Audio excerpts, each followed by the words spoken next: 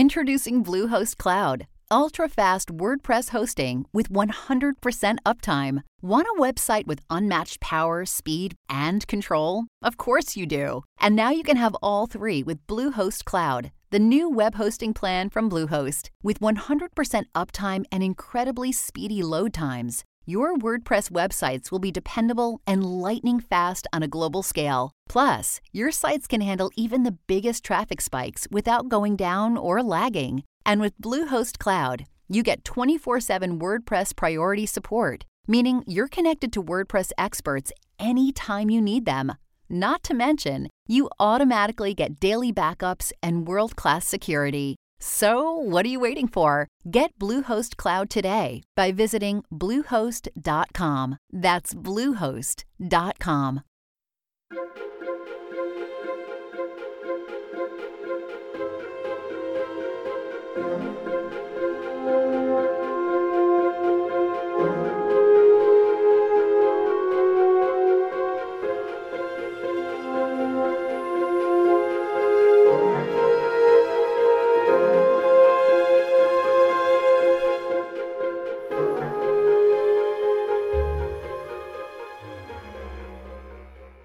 Welcome back, everyone, to 1001 Ghost Stories and Tales of the Macabre.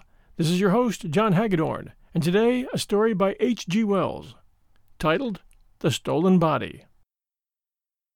The Stolen Body was first published in the Strand magazine in November of 1898 and subsequently reprinted in 12 Stories and a Dream in 1903. The story concerns two amateur paranormal researchers, one of whom loses his body to a spirit while he is experimenting with astral projection, meaning an out-of-body experience. H.G. Wells, the master of science fiction, showing very forward-thinking for his time. We hope you enjoy the story, The Stolen Body, by H.G. Wells. Mr. Bessel was the senior partner in the firm of Bessel, Hart & Brown of St. Paul's Churchyard, and for many years he was well known among those interested in psychical research as a liberal-minded and conscientious investigator. He was an unmarried man, and instead of living in the suburbs after the fashion of his class, he occupied rooms in the Albany, near Piccadilly. He was particularly interested in the questions of thought transference and of apparitions of the living, and in November of 1896 he commenced a series of experiments in conjunction with Mr. Vincey of Staple Inn in order to test the alleged possibility of projecting an apparition of one's self by force of will through space. Their experiments were conducted in the following manner. At a prearranged hour, Mr. Bessel shut himself in one of his rooms in the Albany, and Mr. Vincey in his sitting room in Staple Inn, and each then fixed his mind as resolutely as possible on the other. Mr. Bessel had acquired the art of self-hypnotism, and so far as he could, he attempted first to hypnotize himself and then to project himself as a phantom of the living across the intervening space of nearly 2 miles into Mr. Vincey's apartment. On several evenings this was tried without any satisfactory result, but on the 5th or 6th occasion, Mr. Vincey did actually see or imagine he saw an apparition of Mr. Bessel standing in his room. He states that the appearance, although brief, was very vivid and real. He noticed that Mr. Bessel's face was white and his expression anxious, and moreover, that his hair was disordered. For a moment Mr. Vincey, in spite of his state of expectation, was too surprised to speak or move, and in that moment it seemed to him as though the figure glanced over its shoulder and incontinently vanished. It had been arranged that an attempt should be made to photograph any phantasm seen, but Mr. Vincey had not the instant presence of mind to snap the camera that lay ready on the table beside him, and when he did so, he was too late. Greatly elated, however, even by this partial success, he made a note of the exact time, and at once took a cab to the Albany to inform Mr. Bessel of this result. He was surprised to find Mr. Bessel's outer door standing open to the night, and the inner apartments lit and in an extraordinary disorder. An empty champagne magnum lay smashed upon the floor. Its neck had been broken off against the inkpot on the bureau and lay beside it. An octagonal occasional table, which carried a bronze statuette and a number of choice books, had been rudely overturned, and down the primrose paper of the wall inky fingers had been drawn, as it seemed for the mere pleasure of defilement. One of the delicate chintz curtains had been violently torn from its rings and thrust upon the fire, so that the smell of its smoldering filled the room. Indeed, the whole place was disarranged in the strangest fashion. For a few minutes Mr. Vincey, who had entered sure of finding Mr. Bessel in his easy chair awaiting him, could scarcely believe his eyes, and stood staring helplessly at these unanticipated things. Then, full of a vague sense of calamity, he sought the porter at the entrance lodge. "Where's Mr. Bessel?" he asked. "Do you know that all the furniture is broken in Mr. Bessel's room?" The porter said nothing, but, obeying his gestures, came at once to Mr. Bessel's apartment to see the state of affairs. "This settles it," he said, surveying the lunatic confusion. "I didn't know of this. Mr. Bessel's gone off. He's mad."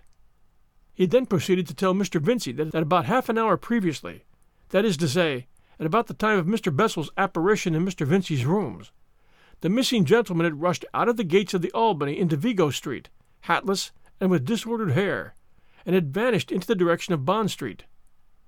"And as he went past me," said the porter, "he laughed, a sort of gasping laugh, with his mouth open and his eyes glaring. I tell you, sir, he fair scared me. Like this."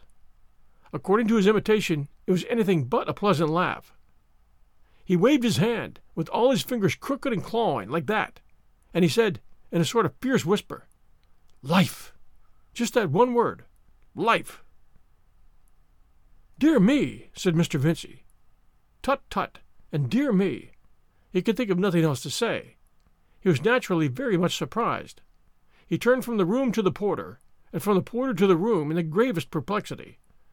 Beyond his suggestion that probably Mr. Bessel would come back presently and explain what had happened, their conversation was unable to proceed. "It might be a sudden toothache," said the porter, "a very sudden and violent toothache, jumping on him suddenly like and driving him wild. I've broken things myself before now in such a case," he thought. "If it was, why should he say 'life' to me as he went past?" Mr. Vincey couldn't answer. Mr. Bessel did not return, and at last Mr. Vincey, having done some more helpless staring, and having addressed a note of brief inquiry and left it in a conspicuous position on the bureau, returned in a very perplexed frame of mind to his own premises in Staple Inn. This affair had given him a shock. He was at a loss to account for Mr. Bessel's conduct on any sane hypothesis. He tried to read, but he could not do so.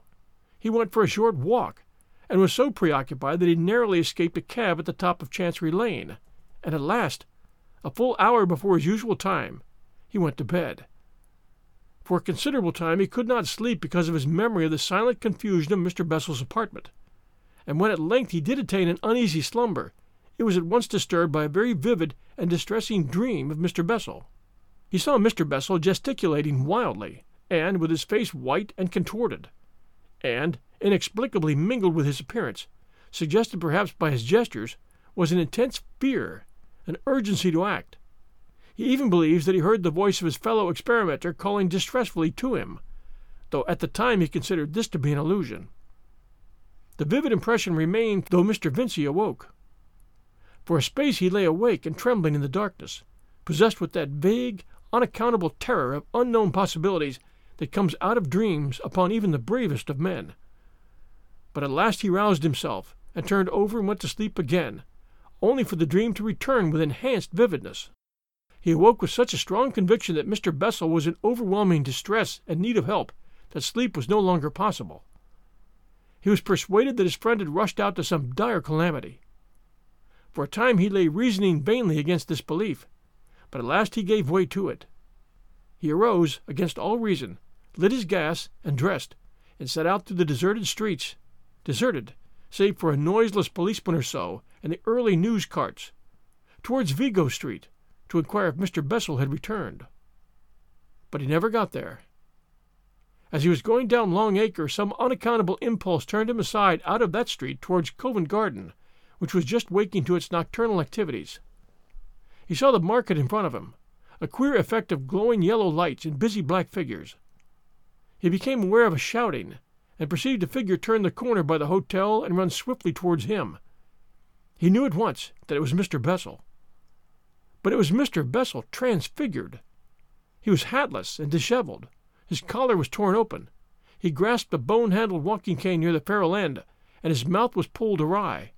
And he ran with agile strides, very rapidly. Their encounter was the affair of an instant. "Bessel!" cried Vincey. The running man gave no sign of recognition either of Mr. Vincey or of his own name. Instead, he cut at his friend savagely with a stick, hitting him in the face within an inch of the eye. Mr. Vincey, stunned and astonished, staggered back, lost his footing, and fell heavily on the pavement. It seemed to him that Mr. Bessel leapt over him as he fell. When he looked again, Mr. Bessel had vanished, and a policeman and a number of garden porters and salesmen were rushing past towards Longacre in hot pursuit. With the assistance of several passers-by, for the whole street was speedily alive with running people, Mr. Vincey struggled to his feet. He at once became the center of a crowd greedy to see his injury.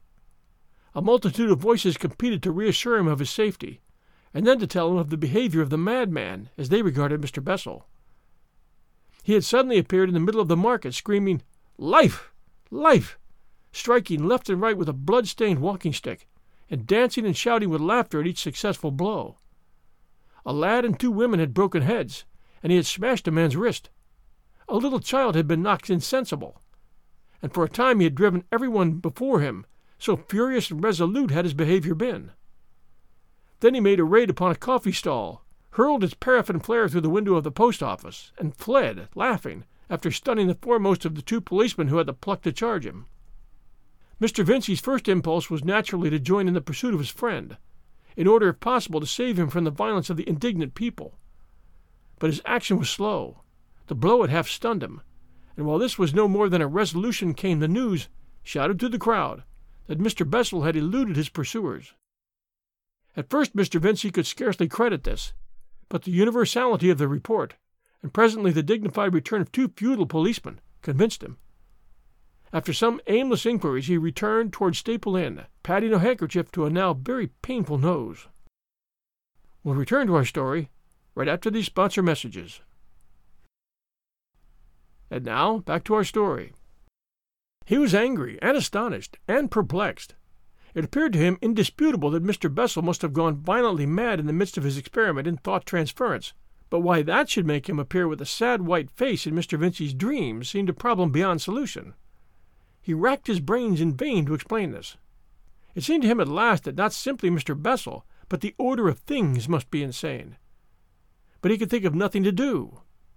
He shut himself carefully into his room, lit his fire — it was a gas fire with asbestos bricks — and fearing fresh dreams if he went to bed, remained bathing his injured face, or holding up books in a vain attempt to read, until dawn. Throughout that vigil he had a curious persuasion that Mr. Bessel was endeavoring to speak to him, but he would not let himself attend to any such belief. About dawn his physical fatigue asserted itself, and he went to bed and slept at last in spite of dreaming. He rose late, unrested and anxious, and in considerable facial pain. The morning papers had no news of Mr. Bessel's aberration. It had come too late for them. Mr. Vincey's perplexities, to which the fever of his bruise added fresh irritation, became at last intolerable, and after a fruitless visit to the Albany, he went down to St. Paul's churchyard to Mr. Hart, Mr. Bessel's partner, and, so far as Mr. Vincey knew, his nearest friend. He was surprised to learn that Mr. Hart, although he knew nothing of the outbreak, had also been disturbed by a vision, the very vision that Mr. Vincey had seen, of Mr. Bessel, white and disheveled, pleading earnestly by his gestures for help. That was his impression of the import of his signs. "I was just going to look him up in the Albany when you arrived," said Mr. Hart. "I was so sure of something being wrong with him." As the outcome of their consultation, the 2 gentlemen decided to inquire at Scotland Yard for news of their missing friend. "He is bound to be laid by the heels," said Mr. Hart. "He can't go on at that pace for long." But the police authorities had not laid Mr. Bessel by the heels. They confirmed Mr. Vincey's overnight experiences and added fresh circumstances, some of an even graver character than those he knew. A list of smashed glass along the upper half of the Tottenham Court Road, an attack upon a policeman in Hampstead Road, and an atrocious assault upon a woman. All these outrages were committed between 12:30 and 1:45 in the morning, and between those hours, and indeed from the very moment of Mr. Bessel's first rush from his rooms at 9:30 in the evening, they could trace the deepening violence of his fantastic career. For the last hour, at least from before 1, that is, until 1:45, he had run amuck through London, eluding with amazing agility every effort to stop or capture him. But after 1:45 he had vanished. Up to that hour witnesses were multitudinous. Dozens of people had seen him, fled from him, or pursued him, and then things suddenly came to an end. At 1:45, he had been seen running down Euston Road towards Baker Street, furnishing a can of burning colza oil and jerking splashes of flame therefrom at the windows of the houses he passed. But none of the policemen on Euston Road beyond the Waxwork Exhibition, nor any of those in the side streets down which he must have passed had he left the Euston Road, had seen anything of him. Abruptly he disappeared.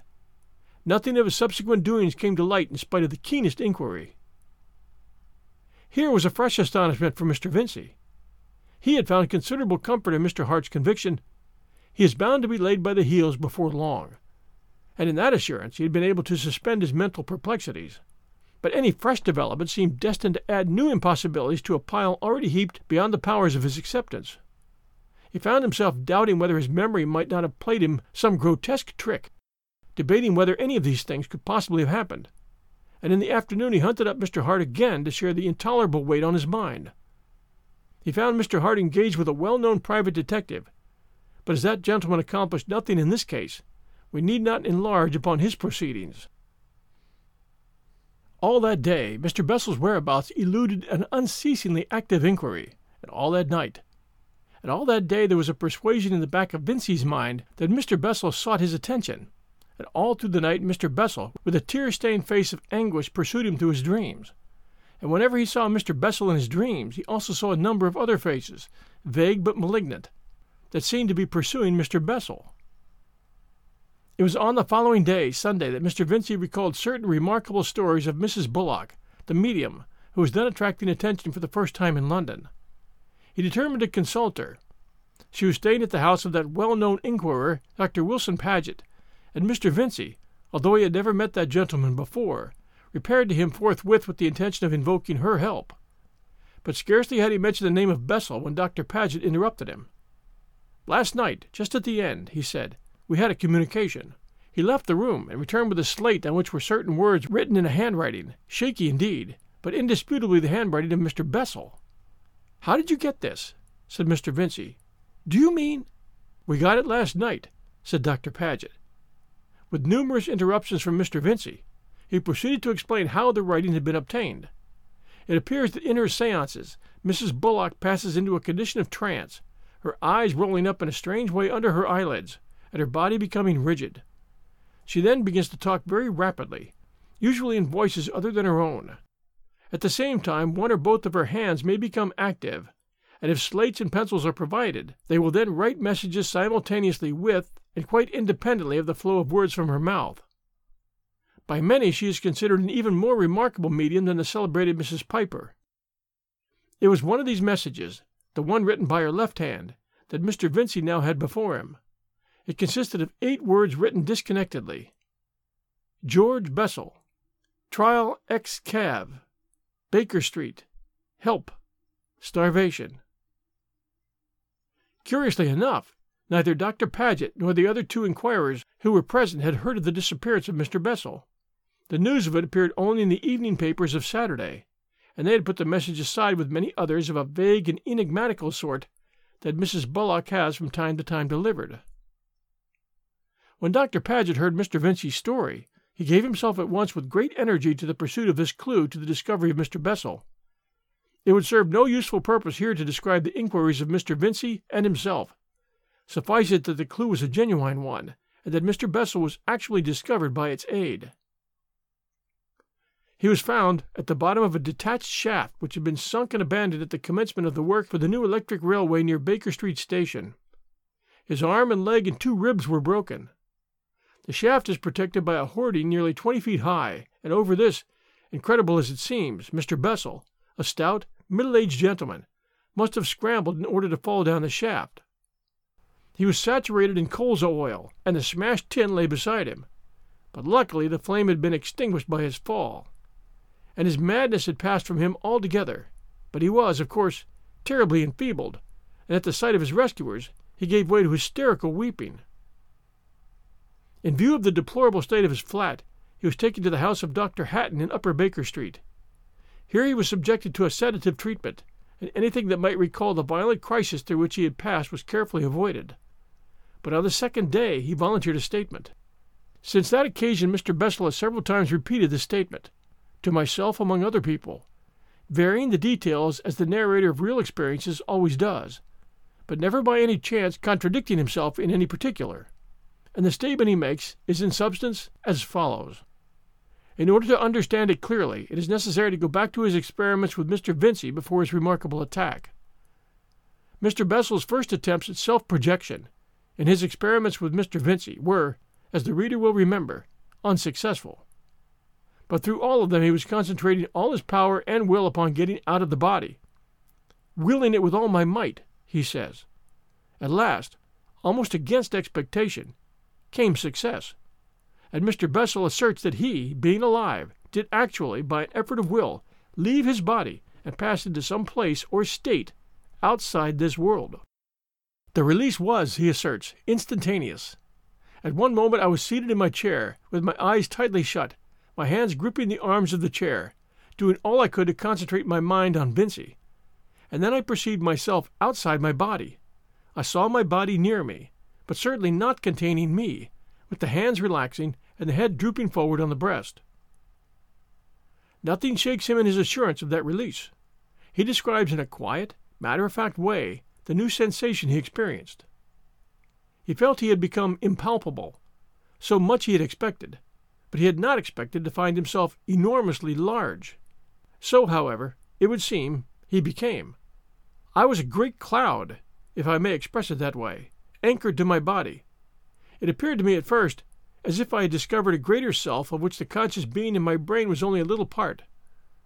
I saw the Albany and Piccadilly and Regent Street, and all the rooms and places in the houses, very minute and very bright and distinct, spread out below me like a little city seen from a balloon.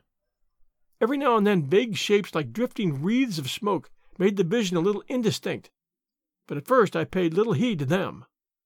The thing that astonished me most, and which astonishes me still, is that I saw quite distinctly the insides of the houses as well as the streets. Saw little people dining and talking in the private houses, men and women dining, playing billiards, and drinking in restaurants and hotels, and several places of entertainment crammed with people. It was like watching the affairs of a glass hive. Such were Mr. Bessel's exact words as I took them down when he told me the story. Quite forgetful of Mr. Vincey, he remained for a space observing these things. Impelled by curiosity, he says, he stooped down and, with the shadowy arm he found himself possessed of, attempted to touch a man walking along Vigo Street. But he could not do so, though his finger seemed to pass through the man. Something prevented his doing this, but what it was he finds it hard to describe. He compares the obstacle to a sheet of glass. I felt as a kitten may feel, he said, when it goes for the first time to pat its reflection in a mirror. Again and again, on the occasion when I heard him tell this story, Mr. Bessel returned to that comparison of the sheet of glass. Yet it was not altogether a precise comparison, because, as the reader will speedily see, there were interruptions of this generally impermeable resistance, means of getting through the barrier to the material world again. But naturally, there is a very great difficulty in expressing these unprecedented impressions in the language of everyday experience. A thing that impressed him instantly, and which waited upon him throughout all this experience, was the stillness of this place. He was in a world without sound. At first Mr. Bessel's mental state was an unemotional wonder. His thought chiefly concerned itself with where he might be. He was out of the body, out of his material body at any rate. But that was not all. He believes, and I for one believe also, that he was somewhere out of space, as we understand it, altogether. By a strenuous effort of will he had passed out of his body into a world beyond this world, a world undreamt of, yet lying so close to it, and so strangely situated with regard to it, that all things on this earth are clearly visible both from without and from within this other world about us. For a long time, as it seemed to him, this realization occupied his mind to the exclusion of all other matters, and then he recalled the engagement with Mr. Vincey, to which his astonishing experience was, after all, but a prelude. He turned his mind to locomotion in this new body in which he found himself. For a time he was unable to shift himself from his attachment to his earthly carcass.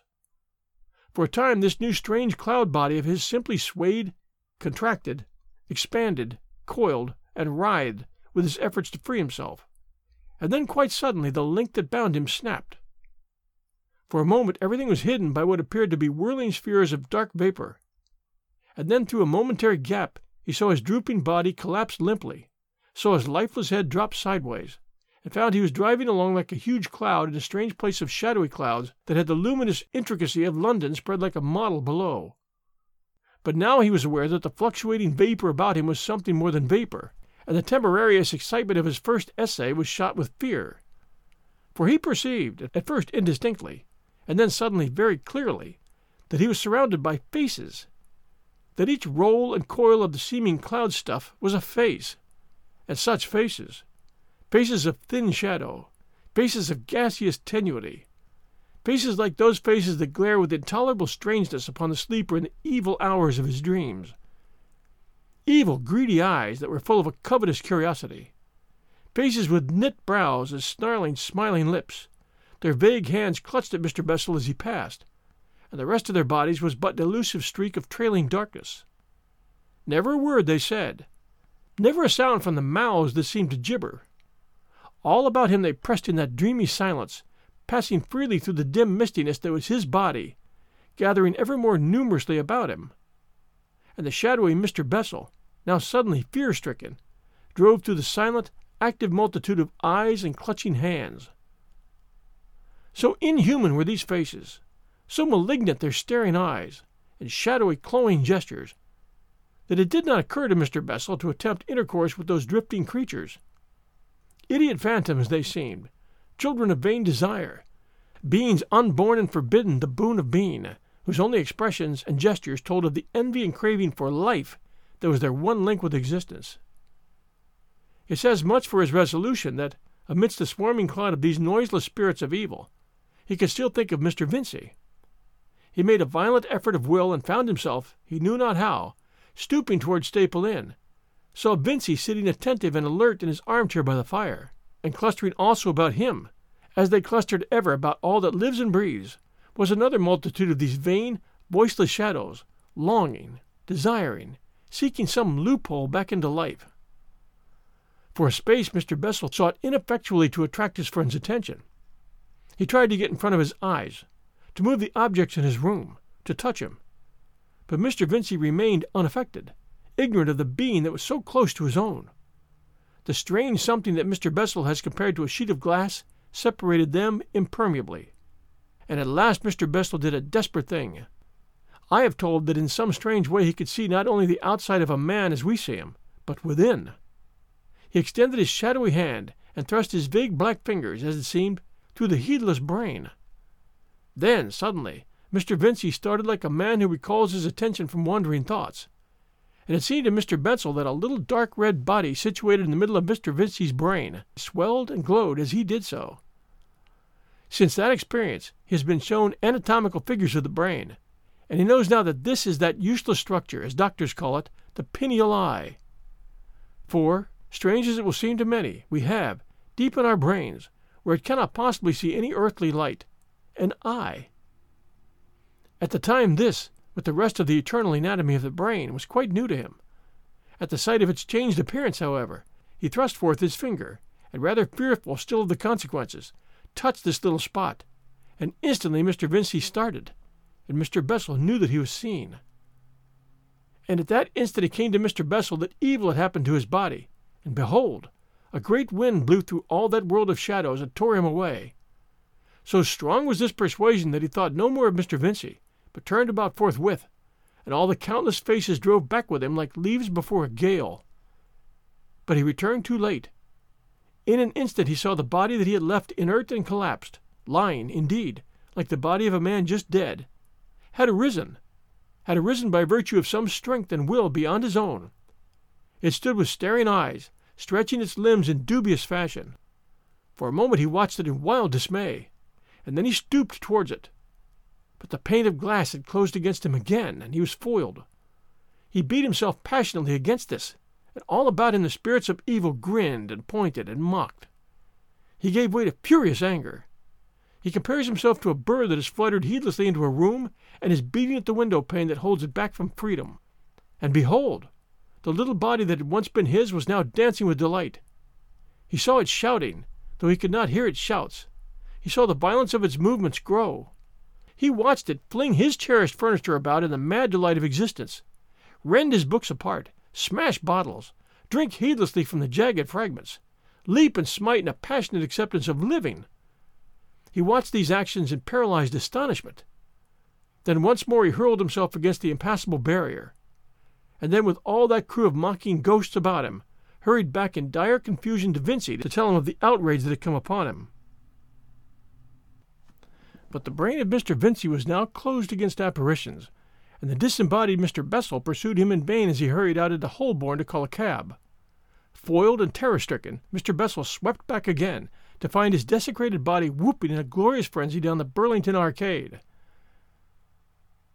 And now the attentive reader begins to understand Mr. Bessel's interpretation of the first part of the strange story.